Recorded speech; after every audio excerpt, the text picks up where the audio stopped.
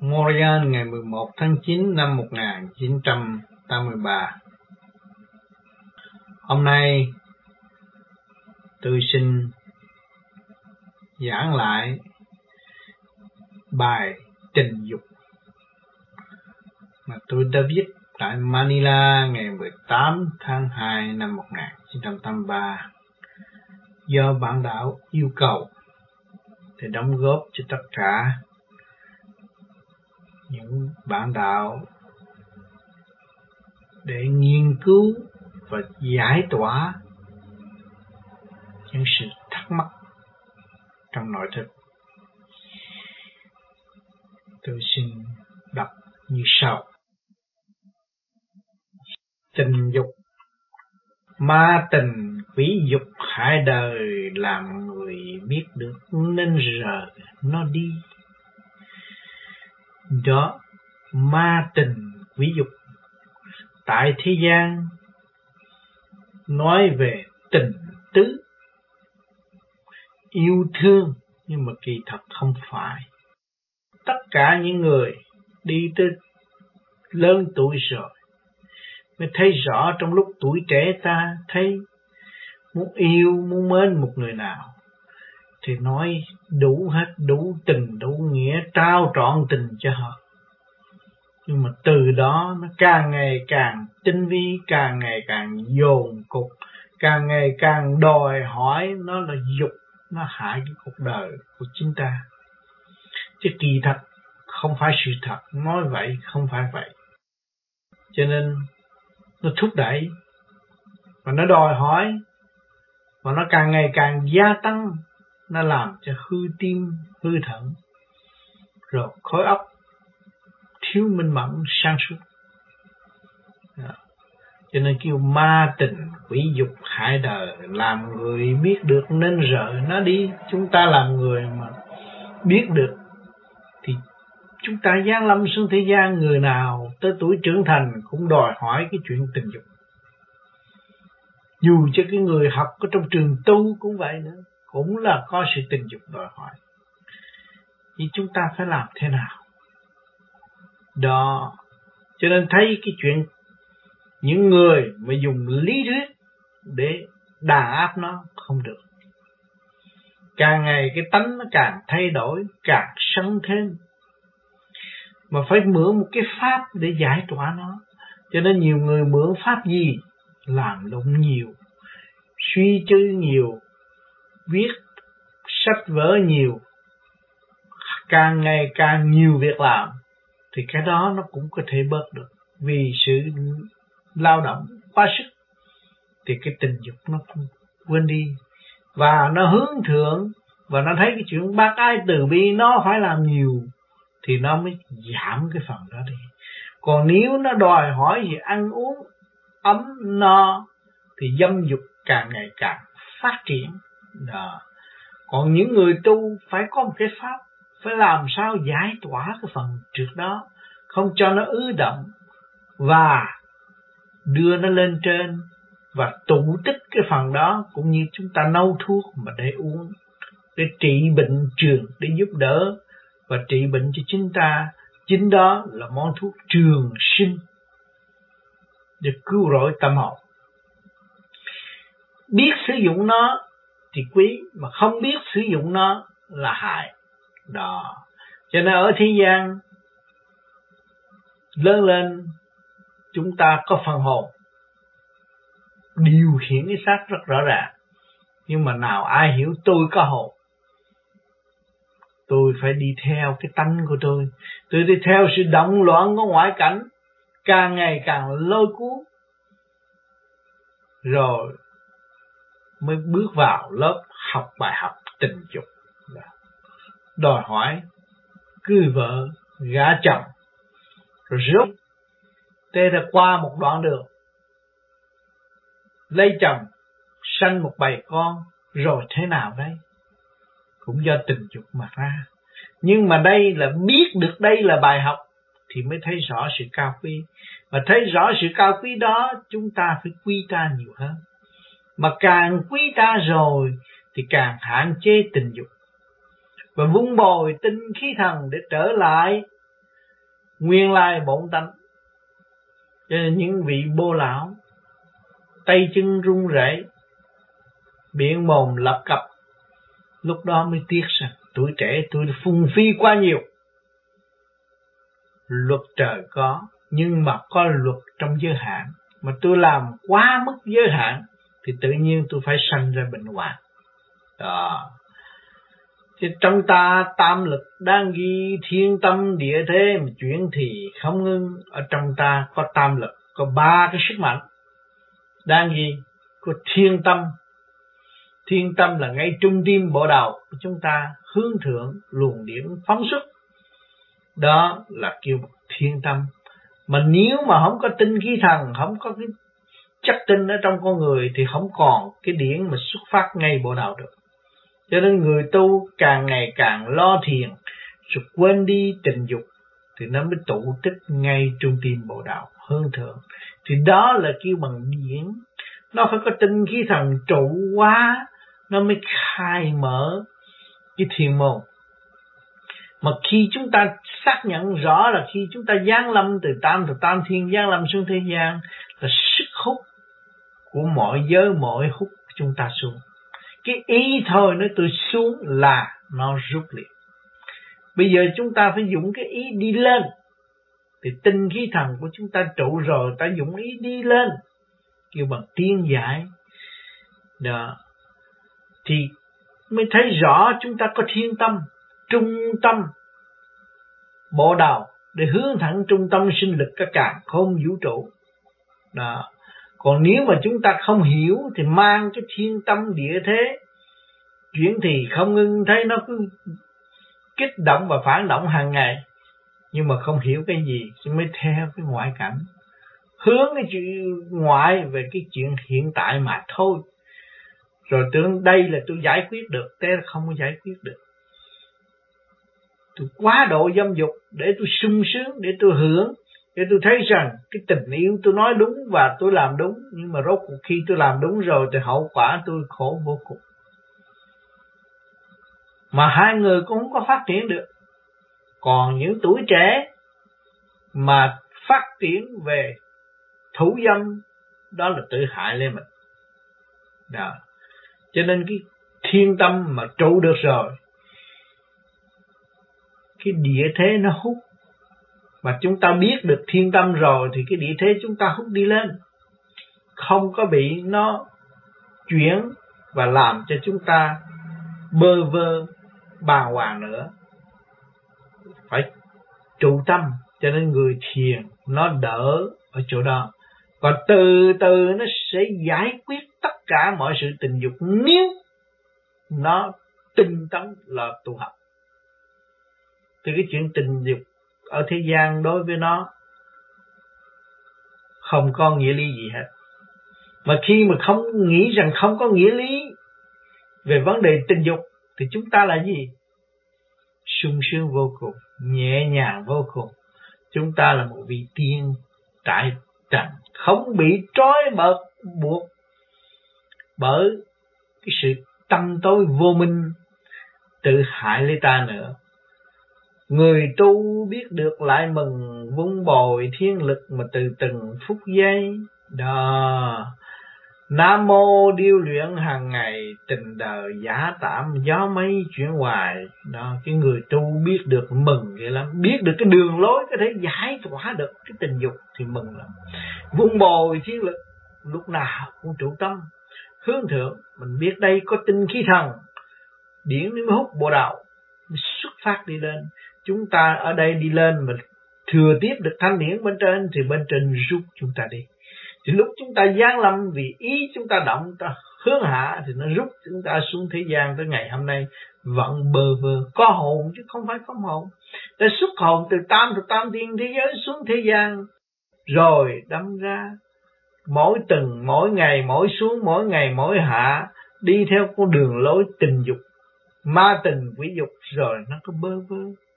Sau sự hung hăng, sau sự tranh đấu, sau những cơn quyết liệt, rồi cũng lại là bơ vơ, không có giải quyết được. Đó. Cho nên người tu nó biết được mừng, nó vun bồi chiến lực, hàng ngày nó niệm Phật từ từng phút giây. Nó lấy cái Nam Mô là nguyên lý chấn động lực của bộ đầu. Nam là lửa, mô là không. Hai cái nó hòa hợp phóng xuất đi lên, điêu luyện hàng ngày. Nó dùng Nam Mô A Di Đà Phật để nó điêu luyện hàng ngày, nó khai thông lấy nó. Tình đời giả tạm do mây chuyển hoài, càng tu thấy tình đời giả tạm. Nhiều khi mình nói mà mình không thực hiện được, đó là kêu mình giả tạm. Đó là tự xạo trá lấy chính mình. Chính nói được mà không làm được. Tình đời giả tạm do mây chuyển hoài. Nhiều người được hưởng một chút tình dục thì muốn có làm hoài, nhưng mà rốt cuộc là bị bệnh hoạn. Cho nên Thượng Đế đã ân ban cơ thể con người đều có giới hạn, sử dụng trong lúc cần thiết và không sử dụng trong lúc không cần thiết. Cho nên người tu về pháp lý vô vi, chính nó đắc lực tu thì nó thấy nó giảm, và nó sẽ nói cho tất cả các bạn biết rằng tôi vì tôi tình dục tôi bớt. Nó không nói hết, bởi vì sự thật nó phải nói như vậy. Rồi một ngày nào đó nó nói tôi không có rảnh nghĩ tới tình dục nữa là hết rồi. Và cái tình dục đó là hướng về đâu? Mà tại sao người này có khả năng nói hết tại thế, nhưng là nó vẫn còn ở thiên đàng. Vì cái ý dục tiến thiên đàng giải tỏa vô cùng đó là nó thường trụ ngay trung thiên bộ đầu.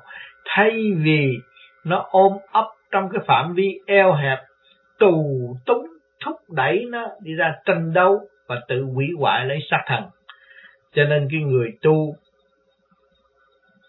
thấy rõ và sử dụng được cái phần này thì mới trở về với sự sáng suốt. Xem người biết họ vẫn sai, ai mà xa lụy tự đầy lấy thân. Đó. Mỗi người sẵn có một phần, sanh trụ hoại diệt lần lần sửa tâm. Xem người biết họ vẫn sai, mình dò mặt họ thấy vậy chứ. Ăn mặc ngon oai nghiêm ông này ông nọ, chứ mình thấy họ vẫn sai. Ai mà xa lụy mà tự đầy lấy thân, người nào mà xa lụy vào tình dục. Có tiền tài, có địa vị, càng ham những điều đó rồi nó tự đầy lấy thân. Nếu không biết tu thân, không biết khai thác bên trong của chính mình, và không có biết sử dụng nguyên năng sẵn có của Thượng Đế đã ân ban là tinh khí thần, thì phải bị xa lụy mà tự đầy lấy thân. Chứ đừng phải nên tôi có tiền, tôi có điều kiện là tôi làm được rồi cuối cùng trong giờ phút lâm chung ai chịu trách nhiệm? Chính mình đã tạo cái nguy hại cho chính mình mà thôi.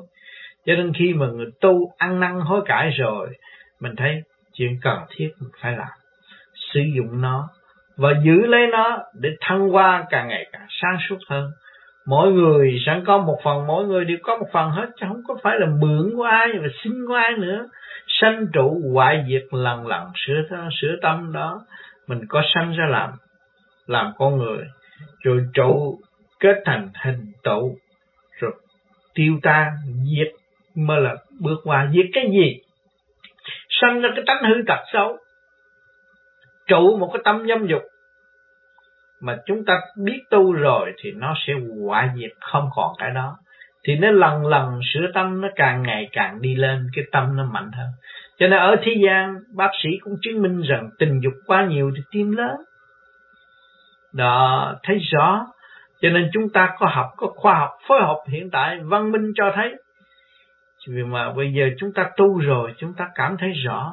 Đêm nay tôi thiền, tôi không có tình dục, tôi lại được sáng suốt và thanh nhẹ. Mà đêm mai tôi tình dục chừng 2-3 lần, thấy tôi ngồi thiền không được, và tôi lụng bại luôn. Đó, cho nên chúng ta dòm mặt biết người đã tới đâu, họ là thế nào, họ có tu không, họ hướng thượng hay hướng hạ, dòm cặp mắt biết rồi. Con ơi, con đã sai lầm, trở về nội thức mà tự tầm đường đi, đừng hướng ngoại quá nhiều, đừng có ca tụng cái chuyện đẹp của người khác. Nhưng ta có trong nội thức của chúng ta phải tầm con đường tự đi, không nên khen người khác và thích chuyện của người khác. Nhưng mà chúng ta phải cảm thích ta. Chúng ta lang giáng lâm thế gian, bước vào trong cái thể xác tinh vi của Thượng Đế đã ân ban cho chúng ta có cơ hội học hỏi để tiến hóa. Để chúng ta không ôm lấy cuốn sách quý này, cuốn kinh quý này để học và để tiến, Nhưng mà chúng ta lại cái chuyện ca tụng chuyện người khác và so sánh chuyện người khác, rồi quên sử dụng sự sáng suốt của chính mình. Mọi người đều phải dự thi trong ngoài thuận nghịch mà vẫn đi trong lòng. Đó, mọi người đều phải dự thi. Chuyện này đến tới chuyện kia, chuyện thắc mắc này tới chuyện thắc mắc kia. Rồi trong ngoài thuận nghịch ở trong mình, và phía ngoài mình có thuận và có nghịch.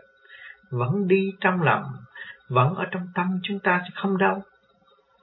Mà không biết trở về làm sao lập lại trật tự chính mình. Cha trời chuyển qua ước mong tâm con thức giác sớm tầm thiên thơ. Cha trời cho con học để thức, để hiểu, và ước mong cái tâm con thức giác, chứ không phải ước mong cái điệu bộ của bên ngoài, cái cách của bên ngoài xảo trá gạt mình và gạt luôn Thượng Đế. Trước mặt Thượng Đế thì chắp tay, khi cần thì quỳ lạy. Đó, kêu Phật kêu Thầy, nhưng mà rốt cuộc rồi xảo trá lên mình. Đó, làm sao mà biết được thiên cơ nó chuyển biến trong nội thức của chính mình. Cho nên lúc nào cha trời cũng ước mong, cha thế gian cũng ước mong rằng con tôi nó biết tu tâm tích tích là đủ rồi. Đó, cho nên con người ở thế gian phải hiểu điều này. Do tình dục nó tạo tâm tối, mà hướng hạ thì nó càng ngày càng suy lụy và càng lôi cuốn chúng ta. Và hướng thượng nó càng ngày càng giải tỏa và càng minh mẫn sáng suốt. Và nó thấy nó rõ ràng là con nợ cả càn khôn vũ trụ, mà nó là học viên của cả càn khôn vũ trụ. Nó chỉ biết tu và chỉ biết tiên mà thôi. Cảnh đời như thế giấc mơ, nay thương mai ghét bơ vơ một mình. Đến ngày cũng phải làm thinh, đâu còn tình dục mà tạo tình khổ đau. Đó, thì cái cảnh đời như thế giấc mơ, làm như một giấc chim mau, ước mộng này kia nọ, tôi lớn tôi phải này, nuôi con nuôi cháu tôi học cho hết cỡ rồi làm gì. Tâm tánh nó không sửa học rồi nó cũng chả có tiếng được. Nay thương mai ghét bơ vơ một mình. Đó, nay thì thích, rồi mai thích nó kêu thằng cha nó, mai nó nói thằng cha nó ngu. Cha ruột nó cũng chê là cha ruột nó ngu, cho nó đi du học rồi về nó nghĩ cha nó ngu. Đó, cho nên cái chuyện đời là chuyện ngoại cảnh, không có hiểu được, chỉ vào trong mới biết. Cái người tu nó vào trong nó phải hiếu hiền, nó biết thương yêu cha mẹ nó, biết thương yêu các càn khôn vũ trụ, nhân loại để giúp đỡ và xây dựng cho nó từ giờ phút khắc. Nó biết yêu Thượng Đế, nó biết hưởng thanh khí của các càn khôn vũ trụ để hỗ trợ tâm linh nó tiến hóa. Chứ còn nếu mà ôm cái thể xác này rồi tranh đấu rồi có thương ghét rồi đến ngày cũng phải làm thinh, cũng phải chết đi. Nói về cái xác, vì con người hướng ngoại, lấy bên ngoài để giải thích. Đâu còn tình dục mà tạo tình khổ đau. Nhiều người nói ôi chú cha tôi tuổi trẻ, tôi nghĩa là sướng lắm, làm bao nhiêu cũng được, làm vui tất cả các cô tại thế gian. Nhưng mà một ngày nào tiêu diệt rồi mới thấy mình không còn cho anh hùng đó, rồi không tạo cái chuyện đau khổ cho người khác nữa. Tới lúc đó chết mới kêu bằng ăn năn. Cho nên 1 triệu người chết cũng phải qua địa ngục. Qua địa ngục là thú tội, và thấy cái sự sai lầm của chính mình. Đừng có nói rằng ta ở thế gian ta đã làm được việc gì, làm ông này ông nọ, tưởng đạo đức lắm. Không, đạo đức giả không các bạn ơi. Các bạn chưa biết các bạn và chưa giúp các bạn, chưa khai thông các bạn, thì các bạn là ở trong cái mơ mộng của đạo đức giả mà thôi. Con ơi, thức tỉnh mau mau, bộ đầu trên hết. Một con mau hướng về, bộ đầu là trên hết. Quan trọng nhất là trung tín bộ đầu, hướng về thanh nhẹ muôn bề, điển thanh hòa cảm và tự chế cõi trần. Khi chúng ta tu được thanh nhẹ rồi, chúng ta hiểu muôn bề cả càn khôn vũ trụ đang giao tiếng và giải tiếng tâm thức của chính chúng ta. Điển thanh hòa cảm tự chế cõi trần, điển cho chúng ta càng ngày càng nhẹ rồi, hòa cảm với bên trên, mới thấy rằng trần gian là địa ngục. Trần gian là tạo cái cảnh tâm tối trong kích động và phản động. Trần gian là một bài học tinh vi nhất cả càn khôn vũ trụ để tâm linh chịu đựng, học nhẫn, học hòa và tiến hóa. Cảm minh tri điển lần lần xuất ra học hỏi cao tầng trời ban. Khi chúng ta ngồi thiền trung tiến bộ đầu chúng ta, cái tri điển là cái phần đó, lầm cho riêng mới gọi là thần là ở chỗ đó. Điện cho lặng Minh Châu mới phát, mà lầm cho riêng mới gọi là thần. Thì chúng ta ngồi thanh tịnh rồi thì tự nhiên cái tâm động nó mới lặng rồi. Đó, cái lầm chúng ta tuy rằng trước kia chúng ta ngồi đây, chúng ta tranh chấp cái bàn cái ghế, tranh chấp chuyện đời này cái nào, bây giờ không có nữa. Khi ta ngồi ta nhắm mắt rồi, lầm cho riêng mới gọi là thần. Lúc đó tâm chúng ta không phải ở trong xác nữa. Đó, lăn lăn đi lên xuất ra học hỏi cao tầng trời ban. Lúc đó chúng ta càng ngày càng học nhiều, càng ngày càng nới rộng kiến thức, từ kiến thức này tới kiến thức nọ, mà trong tâm thức tự vấn đáp rõ rệt. Cho nên càng thiền thì càng thức, mới biết chúng ta vô minh. Chúng ta phải dày công hơn, chúng ta phải học hỏi hơn. Chúng ta nhỏ bé nhất càn khôn vũ trụ, chúng ta là vô danh tiểu tốt, phải ráng tu, ráng học. Chúng ta là con cờ của Thượng Đế mà thôi, phải ráng tu, ráng tiên mới về được ngôi Ngài. Vô cùng chân lý luận bàn, ngữ trong tiềm thức mà chàng nàng như nhau. Cái chuyện vô cùng là cái chân lý bên trong. Và các bạn hỏi, các bạn xuống đây để làm gì?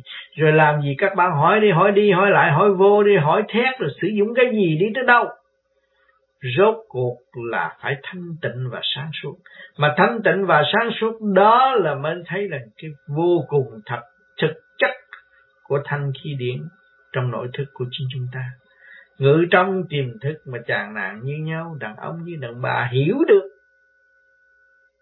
thì thấy nó cũng như nhau. Một thức hòa đồng, đâu có vụ đòi hỏi ghen ghét nữa, không có vụ đó. Chỉ học được thức tâm mà thôi. Bây giờ chúng ta có vợ, có chồng, có con, có cái đã học rồi, mà chưa thức tâm và tiếp tục làm nữa thì sẽ suy lụy. Thể xác không còn chờ đợi chúng ta nữa. Rồi sự tâm tối càng ngày càng lan tràn ở trong phần hồn. Lúc đó tiến hóa không được. Mắt đời xem xét trước sau, dâm là ác trượt mà đối đầu đau thương. Đó, cái cảnh đời xem xét trước sau, nghiên cứu cho kỹ đi. Dâm là ác trượt. Khi mà nó dâm, nó muốn một người đó, muốn một người đàn ông đó, nó cũng không muốn ai gần nó được. Nó phải ác trượt không? Mà nó muốn một người đàn bà đó, nó muốn chiếm đoạt người đó, nó lại đem quân nó đánh người ta để nó lấy cái xứ của nó. Giết chết bao nhiêu nó cũng giết, nó dám giết. Cho nên khi các bạn lâm vào cảnh này phải nhớ chúng ta tu là chúng ta muốn giải tỏa sự ác trượt. Không nên vun bồi ghen ghét, nếu ghen ghét là con người ác độc, xấu xí nhất trong trần gian, nó là con quỷ chứ không phải con người. Cho nên phải bỏ hẳn, bỏ tức khắc, giải tỏa cái bản chất ghen ghét tâm tối đó, thì không còn sự ác độc. Cho nên hai cái nó phải nghịch với nhau. Nguyện tu nhưng mà tâm ghen ghét là ác độc, tâm tối. Khi mình ghen ghét là làm động loạn tất cả ngũ tạng của mình, là động loạn cả càn khôn vũ trụ. Động loạn ngũ hành trong ngoài rõ ràng. Ngay trong gia đình, mình làm người mẹ, làm người vợ, hay làm người chồng, làm người cha, mà ngồi để giận buồn tất cả gia đình ra vô, không ai dám ngó mình. Nó phải động tất cả ngũ hành ở xung quanh không? Rồi lúc đó thổ địa phải làm sao? Ghi chép và trừng phạt mình tới lúc già yếu mới thấy. Cái bản chất do tánh sanh và hại tới vậy. Khổ lắm, lâm bệnh không có cách cứu chữa. Cho nên nhiều bệnh nan y như bệnh canxi bây giờ là vì cái bản chất đó nó dồn cục, nó không thức tâm, không hòa đồng, không cởi mở, thì nó dồn một cục thì rốt cuộc nó phải mang cái bệnh đó. Bởi vì tại sao lấy cái gì chứng minh cái bệnh nó ghen ghét dồn cục? Đó là nó mới, cái máu không có lưu thông được, nó quy thành một chỗ, rồi nó ứ động quen, rồi sau này nó lần lần nó bành trướng sưng lên cái là chết. Thuốc bất trị. Cho nên bệnh cho tánh sanh, người tu phải hiểu, phải từ bỏ những cái đó thì không có cái bệnh lai lâm ở tương lai. Lúc chúng ta còn trẻ chúng ta giận hờn được, nhưng mà già rồi thì càng ngày càng yếu, càng cô đơn, lớn tuổi lên thì sanh bệnh, không thể cứu được. Cho nên nhiều người tưởng rằng tôi có tiền, tôi có bác sĩ, tôi có khoa học, tôi không bao giờ chết cho bạn. Chính cái ông nghiên cứu về khoa học ngày đêm ông cũng chết. Cho nên chúng ta thấy rõ, biết đâu là cảnh giữa nương, sửa mình sáng suốt, mở đường tự đi. Cho nên chúng ta không có nhờ ai được tại thế đâu. Nói thì hay, nói thuốc thì hay, nói bác sĩ thì giỏi, chứ không nhờ được. Chính bác sĩ cũng không nhờ được. Mà không biết ở đâu dựa nương sao thì tôi khỏi chết. Chưa được, phải chết. Định luật đó là định luật cho phần hồn tiến hóa và giải thoát. Sửa mình sáng suốt, mở đường tự đi. Phải sửa mình càng ngày càng sáng suốt. Mình phải mở đường mình mới đi được. Đạo là luật tự nhiên trong tâm của chúng ta, sự quân bình. Và quân bình có rồi thì đường đi, muốn đường nào đi đường nấy, đâu có sao. Đi là giải tỏa, đi là quán thông, đi là cởi mở, đi là đến đích. Đó. Ăn năn sám hối, một khi dây tình trói buộc ta thì mở ra. Chúng ta ăn năn sám hối rồi thì cái dây tình ta cho đó là quan trọng, đó là quý nhất trong đời tôi, nó trói buộc tôi mở nó ra. Ta thì mở ra, thấy nhẹ nhàng chưa? Không còn gánh nặng đó, không còn nung nấu đó, cho nên phải mở. Cho nên chúng ta học. Chúng ta học về điển giới tình dục chúng ta vô cùng. Tình dục tiến hóa vô cùng, cả càn khôn vũ trụ, giao cảm để học hỏi.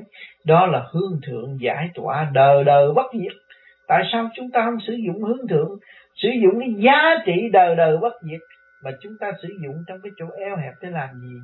Ngày nay học nhẫn học hòa, ngày mai lại phải trình cha trên trời đó. Chúng ta xuống thế gian đây học nhẫn học hòa, làm cha làm mẹ cũng học nhẫn học hòa đối với các con. Phải kiếm đồng tiền, kiếm đồng xu, kiếm học đậu là nuôi con cũng phải học nhẫn học hòa. Còn người tu còn phải học nhẫn học hòa hơn nữa. Học nhẫn học hòa để tìm hiểu tánh hư thật sâu của chúng ta và xây dựng từ hư đi tới tốt. Đó, cho nên ngày hôm nay các bạn có cơ hội rất rõ ràng. Nói cái tình dục các bạn mà các bạn xây dựng được nó mở ra. Rồi các bạn có quyền sử dụng đúng lúc và có giá trị trên con đường đạo Pháp. Rõ ràng minh bạch, chứ không phải là hỗn ẩu như xưa nữa. Lúc đó các bạn mới thấy rằng vinh hạnh vô cùng, đời đạo sống tu. Có giờ phút khắc mới hiểu cái cơ chuyển của trời đất, của Thượng Đế. Giờ phút nào để tiến tới mức nào, giờ phút nào để học bài nào để tiến tới sự sáng suốt, và thấy rõ khả năng của chính mình, và thấy Thượng Đế đã lo lắng cho chúng ta đầy đủ để tiến hóa. Cho nên lúc đó mới thật sự biết thương yêu. Chỉ sử dụng tình thương và đạo đức sẵn có của chính ta mà tiến hóa, ngày mai lại phải trình giá trên trời. Càng tiến hóa thanh nhẹ rồi nó mới có cơ hội để trình diện với Thượng Đế. Vì chúng ta mang cái tám phàm cấu trúc bởi siêu nhiên này là do Thượng Đế đã ân ban, và cái sự cấu trúc đó là luật của Ngài, luật của Thượng Đế. Mà chúng ta không hiểu luật của Ngài, làm sao trình diện với Ngài? Cho nên Ngài ở trong ta mà không ai hay.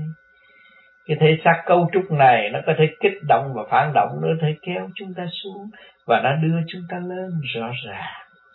Chính nó là Ngài, sự liên hệ không ngừng nghỉ cả càn khôn vũ trụ. Một chút xíu đã điều khiển chúng ta đi xuống luôn. Thấy rõ các bạn đã nhiều trận thử thách, những tuổi trẻ đã nhiều trận thử thách trong tình yêu, thấy đưa tâm hồn xuống sự tâm tối, rồi tự quật khởi lên để tu. Khi quật khởi được rồi các bạn thấy sung sướng vô cùng. Tôi rời nó được, và tôi phải ôm lấy nó, rồi tôi đi nữa. Rồi tôi từ từng này tôi giải tỏa được, qua từng kia thì tôi phải giải tỏa được.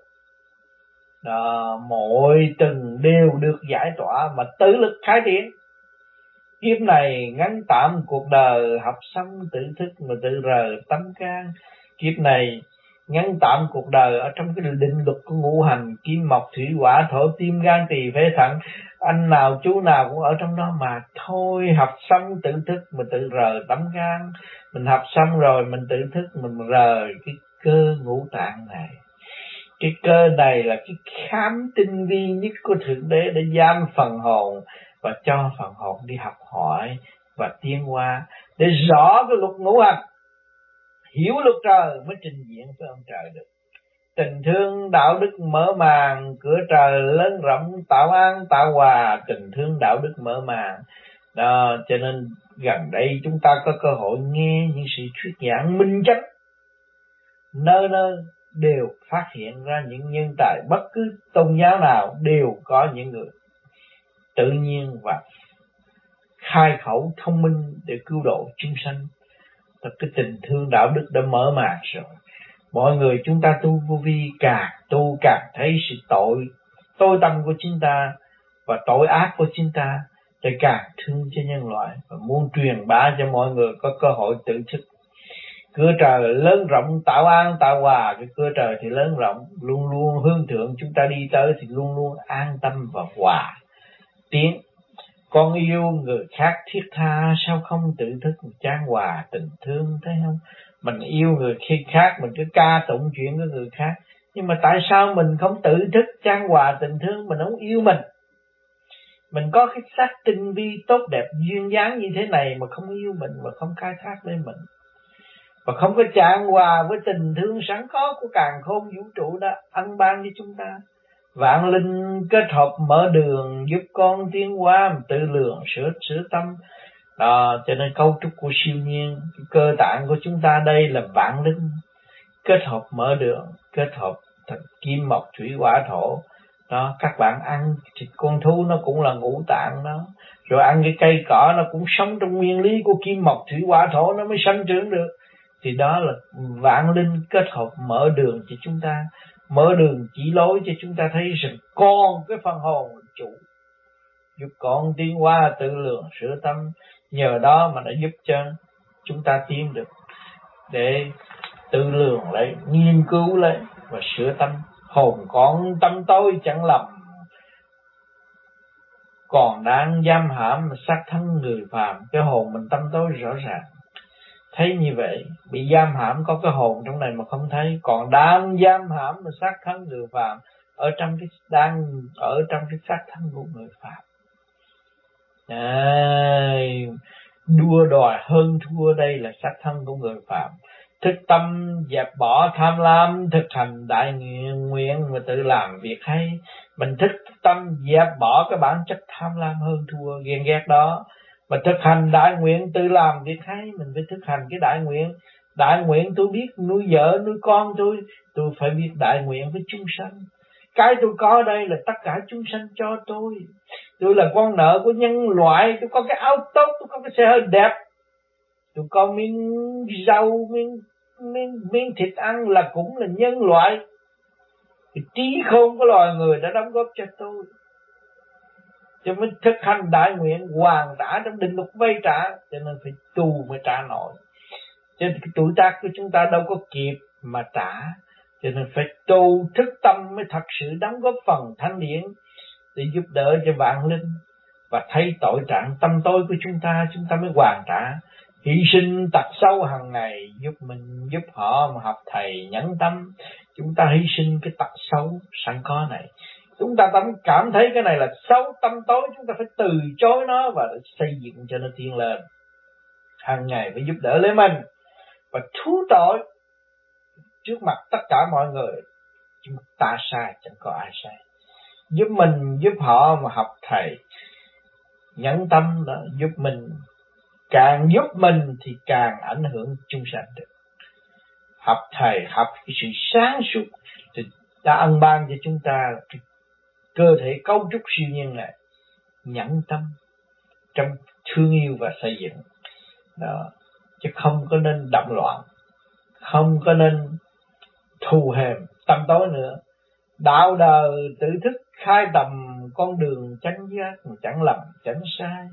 Đạo đời tự thức khai tầm cái đạo với cái đời ở trong mình, trong ta này, trong cái sự sáng suốt, trong cái tâm thức đó, phải khai tầm mở ra đi.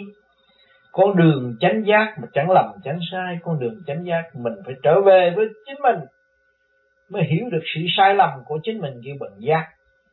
Lúc đó không còn lầm sai nữa, chỉ trích mình mà để tiến hóa, thay vì mình chỉ trích người khác mà không hiểu mình. Ở thế gian hay chỉ trích người khác mà không hiểu mình, luôn luôn phê phán người này là tà, người này là bậy bạ, nhưng mà nó bậy bạ nó không hay. Chuyện đó chúng ta đã làm rồi. Bây giờ chúng ta là người tu, chỉ biết đầy đọa mình, khai thác mình để học hỏi và tiến hóa và thôi. Cho nên tùy duyên trở hành, ở đâu đến cũng được mà không đến cũng được. Chuyện làm ta phải làm, không đi cầu đạo và tu luyện tiến hóa, chứ không phải là xin người ta cộng tác với chúng ta mới có đạo. Chúng ta đã được sự cộng tác cả Thượng Đế, càn khôn vũ trụ. Bây giờ chúng ta phải ý thức và thực hành cái định luật vay trả này, cái thức giác sửa tâm sửa tiến để tự tiến. Điều đó là điều cần thiết. Còn chuyện đời trách móc kệ họ, họ không hiểu, không hiểu ta. Nếu họ hiểu ta là tri kỷ tri bỉ chứ không có gì. Họ không hiểu ông Phật thì họ phá ông Phật, họ không hiểu con ma thì họ giết con ma đó. Mà họ hiểu cái tình cảnh của con ma thì họ thấy họ là ma, họ cầu tiến và họ cầu xin cho con ma được thăng hoa tu học. Họ biết cái khổ của ông Phật thì không tạo cái khổ cho ông Phật nữa, thì họ mới thấy rằng cái Phật trong họ. Vì người đã chịu khổ mới thành Phật, rồi muốn tạo cái khổ cho họ làm sao được? Không bao giờ tạo được. Mình tạo thêm cái khổ cho chính mình. Mình phát khởi ra muốn tạo khổ cho người khác là mình lãnh khổ trước. Khởi điểm xấu gặt hái xấu là vậy. Qua cơn điêu luyện rõ tài, cha ban bài học mà học hoài không ngưng. Qua cơn điêu luyện rồi mới rõ của mình sao, mình được bên lớn. Thế là không bằng cộng rác, không ăn chung gì hết. Rõ cái tài ta không có cái tài gì hết.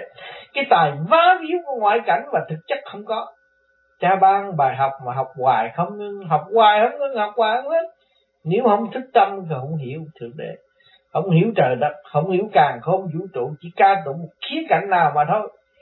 Thì chạy theo trong cái thời cuộc, mà thời cuộc đó là gì? Là chuyện đã rồi. Vậy mà thôi, chứ không có ai bị cái gì đâu. Cái thiên cơ sắp đặt, phần hồn bất diệt chứ mà. Qua cơn điêu luyện rồi tiến hóa, qua cơn điêu luyện rồi tiến hóa. Hỏi chứ mình hay ở chỗ nào, mình giữ được mình ở chỗ nào? Rồi mình trách móc cái này, trách móc cái kia, trách móc cái nọ, rồi mình giữ được mình không? Không, rốt cuộc cũng phải tiến hóa. Không bằng lòng cũng phải bằng lòng, phải buông xuôi tay chân để ra đi. Đó, phải học. Thế gian xét cảnh người dân kỳ trong ruột thịt mà con cưng của trời. Thế gian nó ui, đó nó khác, đó nó Tây, đó nó Mỹ, đó nó Tàu, nó khác hơn tôi. Kỳ thật có một đứa mà thôi, một cái thức. Tất cả thế gian chung có một thức mà thôi. Ông trời sanh ra có một. Cho nên cuối cùng chúng ta phải quy một mới thấy là cha trời sanh chúng ta ra. Đó. Thầy nay khuyên bảo con ơi, thương con chỉ rõ một cuộc đời tạm thôi. Thầy nay khuyên bảo con ơi, vì thầy cũng là con cũng là thầy, chung với nhau một con đường đang học và đang tiến, trong ai giỏi hơn ai hết. Qua cơn điêu luyện rồi thầy mới thấy rõ, thương con chỉ rõ cuộc đời tạm thôi. Thương mới nói cho con nghe, đây là cõi tạm không có sự thật, đây là cõi phù sanh không có thực. Phải trở về với thực chất của con mới sống trong cảnh thật, trong tâm hồn. Thầy nay mang xác sang tội, hồn thầy cũng phải vun bồi tình thương. Đó, thầy nay mang xác sang tội, thích thì nó nói thầy sang thầy đẹp, mà ghét nó nói cái thằng đó không ra gì. Đó, cái xác sang tội, mà chính con cũng vậy. Cũng y một thứ mà thôi, hồn thầy cũng phải vun bồi tình thương. Rốt cuộc thầy phải tu mới đạt, chứ không tu làm sao đạt. Cho nên thế gian ông tu không đắc, bà tu bà đắc. Đó, ước mong con xét lấy gương, sửa mình tiến hóa mở đường tự đi. Cho nên ước mong con xét lấy cái gương lành đó. Vì người ta đã qua những cơn điêu luyện đau khổ, vì tình dục, vì sự bơ vơ, và tạo sự tăm tối cho chính họ. Cho nên phải sửa mình tiến hóa mở đường tự đi. Chính con là người tự tu tự tiến, chẳng có ai tu dùng. Chứ phải cố gắng tu đi, cố gắng sửa mình đi, cố gắng học nhẫn học hòa, cố gắng thăng hoa tư tưởng sáng suốt sẵn có của chính mình. Chính ta là chủ của tiểu thiên địa này, hòa hợp cả càn khôn vũ trụ. Tại sao chúng ta không trở về ngôi vị? Phải trở về ngôi vị thức giác và làm chủ, tự chủ để học, để quyết định mọi sự việc, thay vì hướng ngoại và bị trói buộc bởi ngoại cảnh. Cho nên ở thế gian, những người có gia đình, có con cái, rồi đã nuôi nó lớn rồi khổ cực, nó vầy xéo đủ chuyện, rồi tới bây giờ lo cho nó chuyện này chuyện kia chuyện nọ, vô hình trung chúng ta lại gút thêm mấy gút nữa, rồi không chịu tu, không chịu trở về với chính mình, không thấy giá trị sự quân bình của sẵn có của chính mình, đâm ra bơ vơ đau khổ trong giờ phút lâm chung. Rồi hỏi phần hồn đó phải bị sa đọa không? Đã đóng góp biết bao nhiêu nhưng mà vẫn sa đọa, vì không chưa thức, có bài không học, có đường không đi. Nên tội nghiệp vô cùng, chúng sanh mê loạn. Cho nên người tu vô vi phải biết thực hiện tình thương và đạo đức, phải thương họ, phải làm sao có cơ hội học nhẫn học hòa, đêm đêm cầu xin cho họ thức tâm, cho họ tâm hồn được bình an và để họ tự thức tự tiến. Điều này là điều quan trọng của người tu vô vi. Không nói ôi tôi ghét người đó không vô đạo, tôi ghét, cầu cho nó chết, không được. Cái đó là ông trời phạt chúng ta trước. Chúng ta phải thương yêu và xây dựng cho họ. Chúng ta tìm đủ cách này, cách kia, cách nọ trong cõi thiên liêng chiêu qua cho họ, để cho họ thức tâm và họ ăn năn. Dù cho người đó đối nghịch với chúng ta, chửi mắng chúng ta, khinh thị chúng ta vẫn thương. Nhờ họ chúng ta tin, nhờ họ chúng ta mới hiểu đạo, nhờ họ chúng ta mới thấy cái bệnh hoạn tương lai của họ và chúng ta tránh.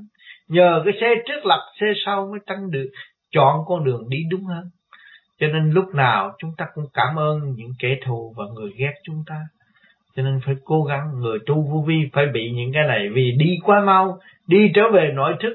Mà người phàm thì họ chỉ hướng ngoại và họ quên họ, thì họ có quyền phê phán. Cho nên chúng ta người tu của vô vi phải chấp nhận điều này. Chính vợ con cũng là gây hấn với chính chúng ta, chồng con cũng gây hấn với chính chúng ta. Chúng ta phải thức tâm chấp nhận, học nhẫn học hòa, và phải chấp nhận sự sai lầm của chính mình, sự tâm tối của chính mình.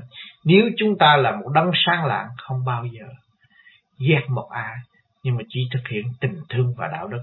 Ông trời không ghét, cho nên người ta kêu bằng đại từ bi chứ không phải từ bi. Thành thật cảm ơn sự hiện diện của các bạn hôm nay. Chúng ta đồng nghiên cứu trên đường tu học